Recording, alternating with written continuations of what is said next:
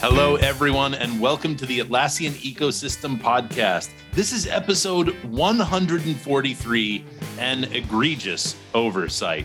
And we are just so guilty, everyone. It's like we're putting ourselves out there for public penance right now for this egregious oversight that we've made. Who's we, that you might be wondering? Well, I'm your host, Ryan Spilkin, and joining me today as my co-conspirator is Brenda Burrell. Hi, Brenda. Hi.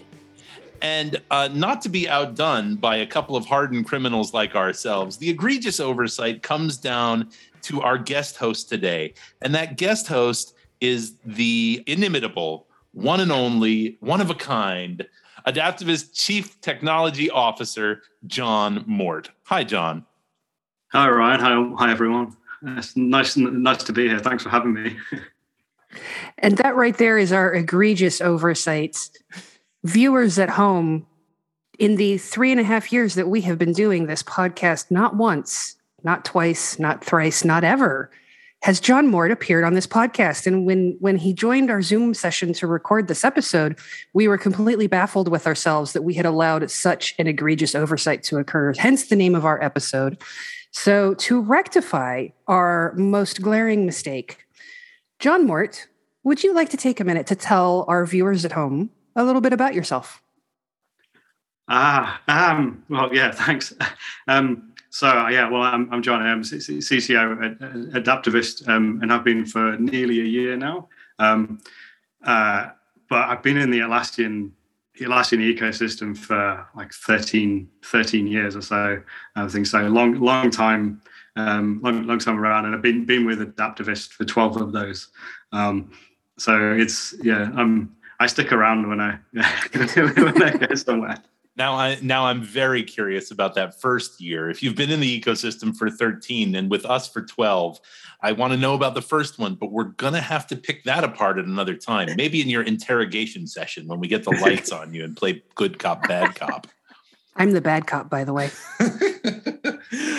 All right. Well, we're going to get this started as we always do with our heads in the Atlassian cloud, where there are quite a few interesting features that rolled out in the past couple of weeks. So let's start with the Jira platform, where in the issue view, the maximum number of displayed child issues has increased to 500. I want to know who was ringing up Atlassian to say 100 child issues is just not enough. We're just going to need some more on my monitor. If you're looking at this on a normal laptop, what? if you're looking at this on like a Batman Batcave array of 10 monitors, it's still a bit like, what? But anyway. Ryan, do you mean to tell us you don't have a Batcave setup of monitors? I think John Mort does, right? I have one additional screen. That counts. That counts. No, it doesn't. Our CIO, I know, has a Batcave display of monitors, but have either of you ever needed to see more than 100? More than 50? I can't conceive of it. I don't get it. Well, Brenda's counting. You can't see it at home, but she's doing some math. There's some equations floating around my head. Yeah, the graphics are all popping up. Yeah.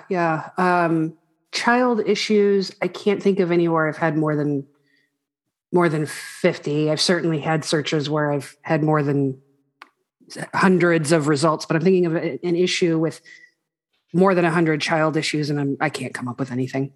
But if I had that situation, now I know I could. Well, you know what? Atlassian claims that you can still have more than 500 child issues, but in order to view those, you'll need to see them in search. Wow. Okay. Also new in the Jira platform are updates to the on-call feature in Jira. Atlassian has enabled the on-call features in your company or team-managed Jira software project, which your admin can enable or disable. And finally, in company-managed projects all across the Jira platform, you can now move fields around to change the issue layout. I'm interested. Atlassian's description says, change the issue layout of a company-managed project by dragging fields. Doesn't work on my instance yet, but as soon as it does, I'll give you a report on what that's like. Stay tuned. Over in the world of Jira software on cloud, in Jira roadmaps, the issue limit has been increased from 3,000 to 5,000 issues. Bask in the glory, and I'm quoting here, bask in the glory of longer, more detailed project plans. Your roadmap can now show 5,000 issues instead of the paltry 3,000 issues it could before. Much planning, very issues. Wow. I can't embellish that. It's already perfection. Chef kiss to whoever wrote that. Over in both company managed and team managed projects, you can now view development information on the board. If you've connected a source code management tool to your Jira project and your team is using issue keys and pull requests, commit messages, and branch names, you will now see the development information on your Jira board. Icons are displayed on issue cards to indicate when there is a pull request, commit, or branch linked to an issue. Hover over one of these icons to view more details about whichever, and then click through to view the development activity in your connected tool. So just additional visibility into the development process on a particular Jira issue. Very nice. Also in team managed projects, subtasks are now included when searching with a JQL sprint clause. There was a bug where search results using the JQL sprint clause did not include subtasks. That has been resolved. Subtasks are now going to be included in the search results if they belong to the query to sprint. Useful bug fix. It's an important one. And you'll see all 500 of them. Yes, you will. Over on the release page, if you've integrated a CI/CD tool with your Jira site and your team includes issue keys and branch names, commit messages, and pull requests, you will now have a new column called deployments, which will show an icon to indicate whether an issue has been deployed successfully and a label to tell you what environment it has been deployed to. So again, just further visibility into that development process. In your roadmap view, you can now filter by component to focus in on the work that matters the most to you. You can filter issues based on assigned component when looking at your roadmap view. There will be a link to additional information on filtering issues on a page we will link to in our show notes. It's links all the way down. In team managed projects, there are now new keyboard shortcuts. You can quickly sort issues in your board and backlog, choose an issue, and on your keyboard, select S, then T to send it to the top of the list. Select S, then B to send it to the bottom. Nifty. And last but not least, for Jira software, new settings for completed epics on your roadmap. Define how many completed issues appear on your timeline using the new issue display range function in the view settings menu. You can set your timeline to show completed parent level issues from the last 1, 3, 6, 9, or 12 months. You can also choose to hide all completed parent level issues. So onto Jira service management. So the insight field is now on the statistics gadgets. So reading from the notes, we know that using dashboards to analyze how certain fields and features are being used by your team is incredibly useful. So we brought that functionality to insight fields. Just like the server version, I have played some catch up here, I guess. You can now analyze your insight fields in Jira Service Management using gadgets when configuring a dashboard. These gadgets include pie charts. That's one for our head of product Yari. He loves them. It does heat maps, two-dimensional field statistics, and issue statistic gadgets. I guess in keeping with we need to see more things as the performance and scale improvements here for loading queues. And I was looking at this, I pity the team that has more than 1,000 issues in their queue. I really do. But anyway, if you have more than 1,000 issues in the queue, the issue count badge will show 999 plus. I'm speechless. I don't know. I think you would be in such a bad place if you had that many issues in your queue. Anyway, send help.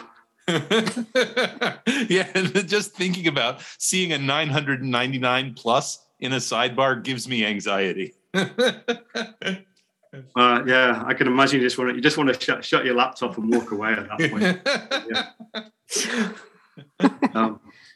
So the other thing that's been improved is that you can access more help articles within JSM.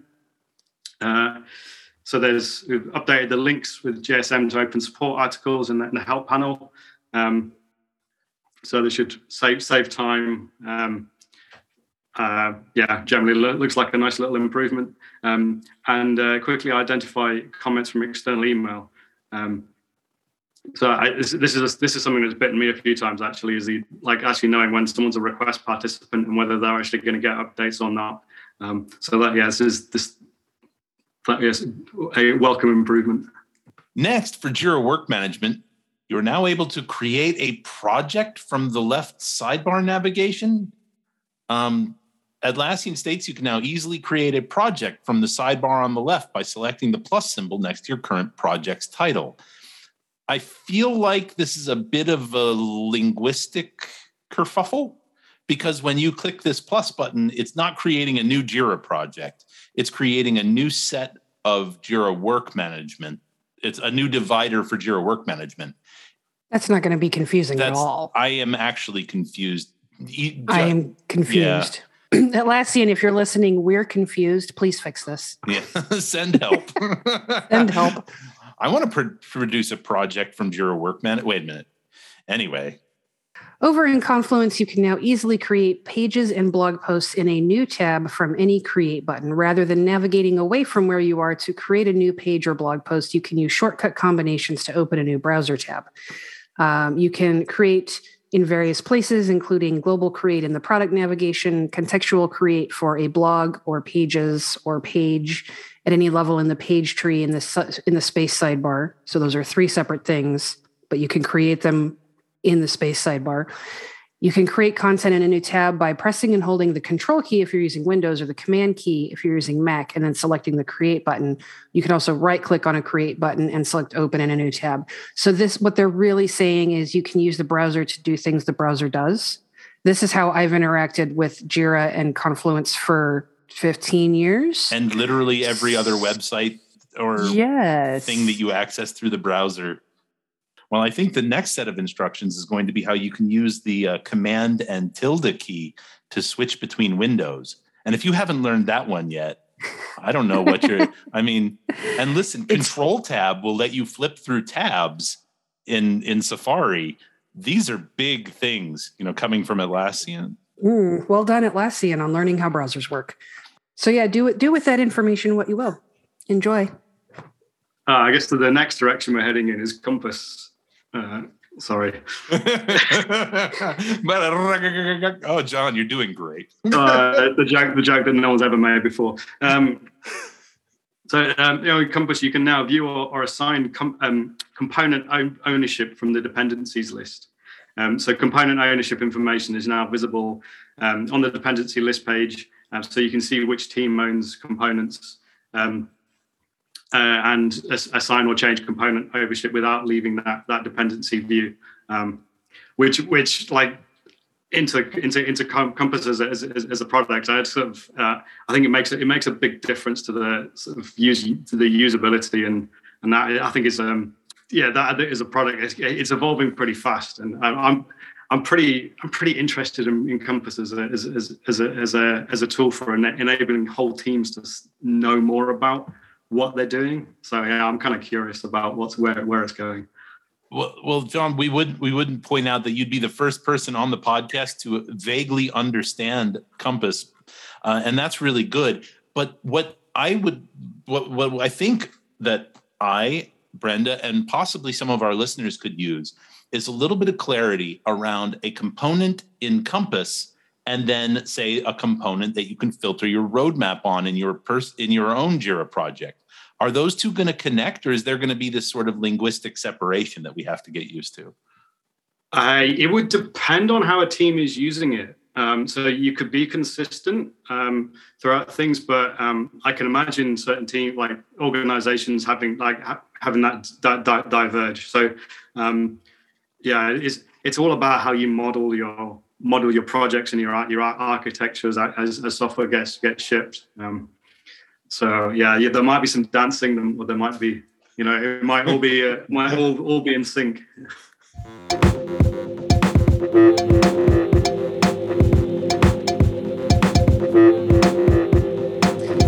So that's it for our cloud news. We'll shift back over to some updates for on-prem. We'll start with Confluence. 7.17.2, a bug fix release for Confluence that was released on the 10th of May, 2022. So this would be for data center and server, resolves 3 issues. One bug, you could not create an issue in Jira Cloud from a Confluence on-prem environment. JMX metrics job fills up Atlassian-confluence.log with performance metrics data in spite of having its own log file. Nothing like writing all your stuff to someone else's log file. It's just rude. And then fast permissions do not support users with more than 1,000 groups. So those have all been resolved in 7.17.2. If you are running an older version, please do take a look at these release notes and decide if this is a bug fix release that will be useful in your organization. So I guess the big release in the server and DC world is Bitbucket. So it's the Bitbucket 8 release. This is a .0. So there's quite a lot in there, and it's something that we've been dealing with for the past few months with early access programs and things for getting script runner support ready for as it's a fairly substantial change on a number of things. But the ticker tape feature is Bitbucket Mesh, which kind of changes how you can scale your Bitbucket just in installation, and it brings sort of distributed Git storage to multi-node data center. I'm really interested to see how this kind of how teams roll this out and how they end up using it. But it should bring increased performance and high availability for repositories. So something for the big installations. Other things that the released is sort of decluttering unused repositories. So this is something to make repositories read only, but make it available so you can now effectively archive repositories to sort of indicate that you're no longer maintaining it, and that sort of drops it from searches and things like that. Just nice kind of quality of life update. Few updates to the diff view. So hopefully that'll look nicer. I just like there's just a whole load of additional things. So I'd encourage you to just check out the release notes before you consider that as a .0 release. They couldn't be bothered to give us a sick GIF of the diff in a GIF.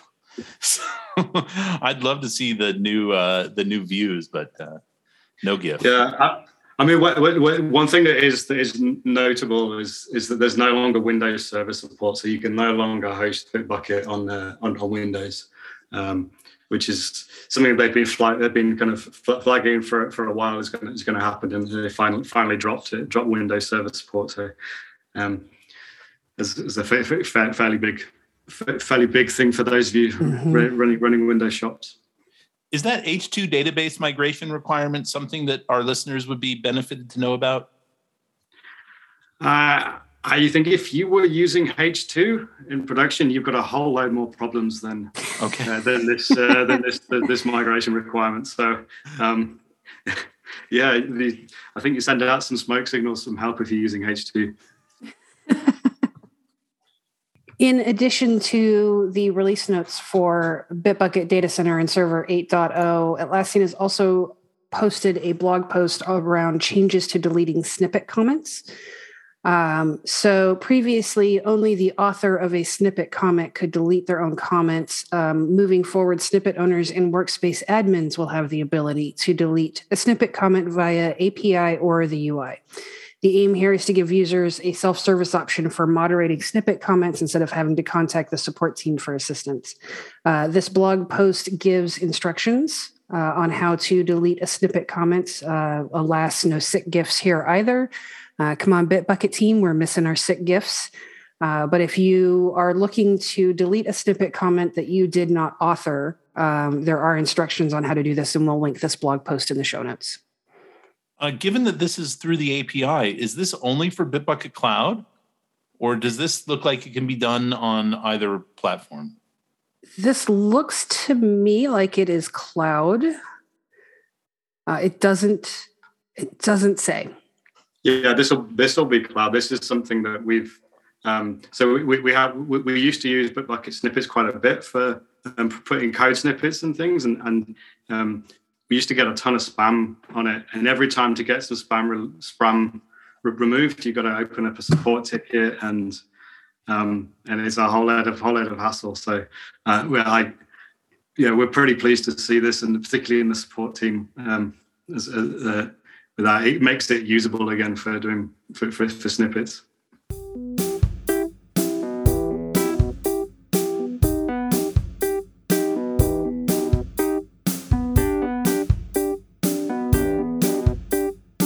And finally, for this episode of the Atlassian Ecosystem Podcast, Atlassian has announced that you, with the shirt, you should get pumped for Developer Day 2022. Are you ready to hear the community speak? Because anything's possible is what they say.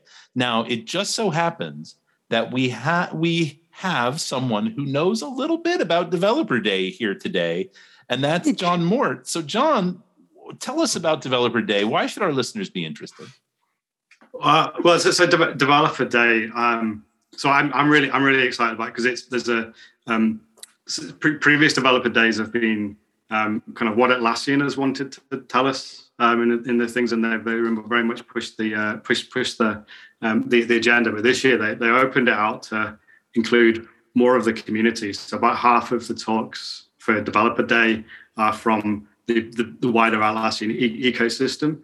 And as part of that, they included a couple of people from the ecosystem on the talk panel to go through and select talks.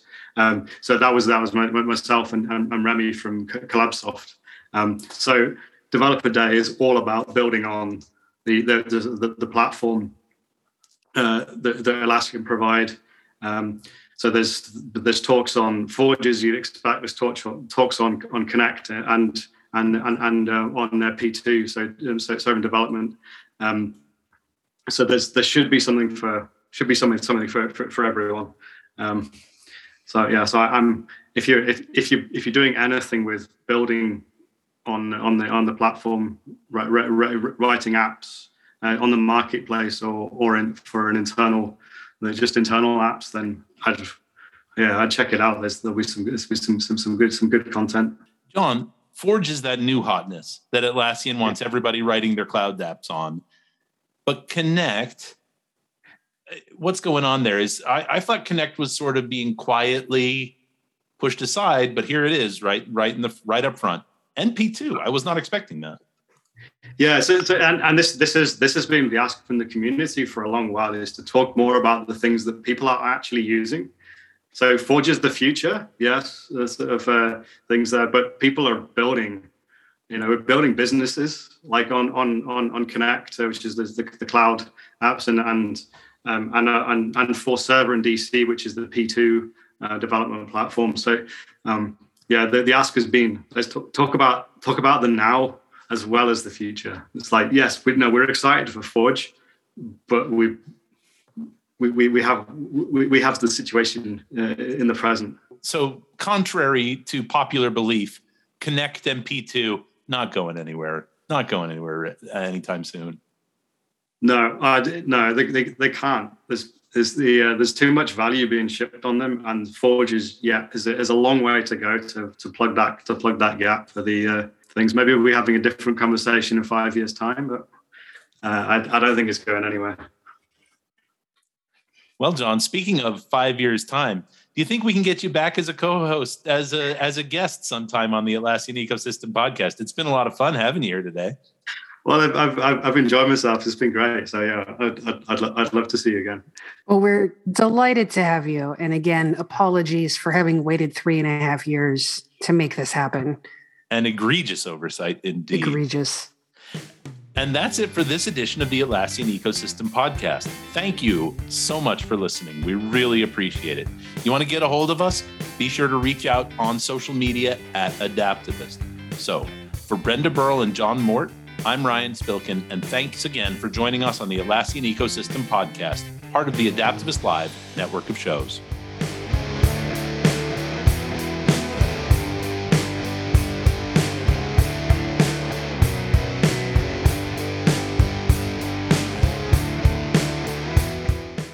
What about the last 500 months?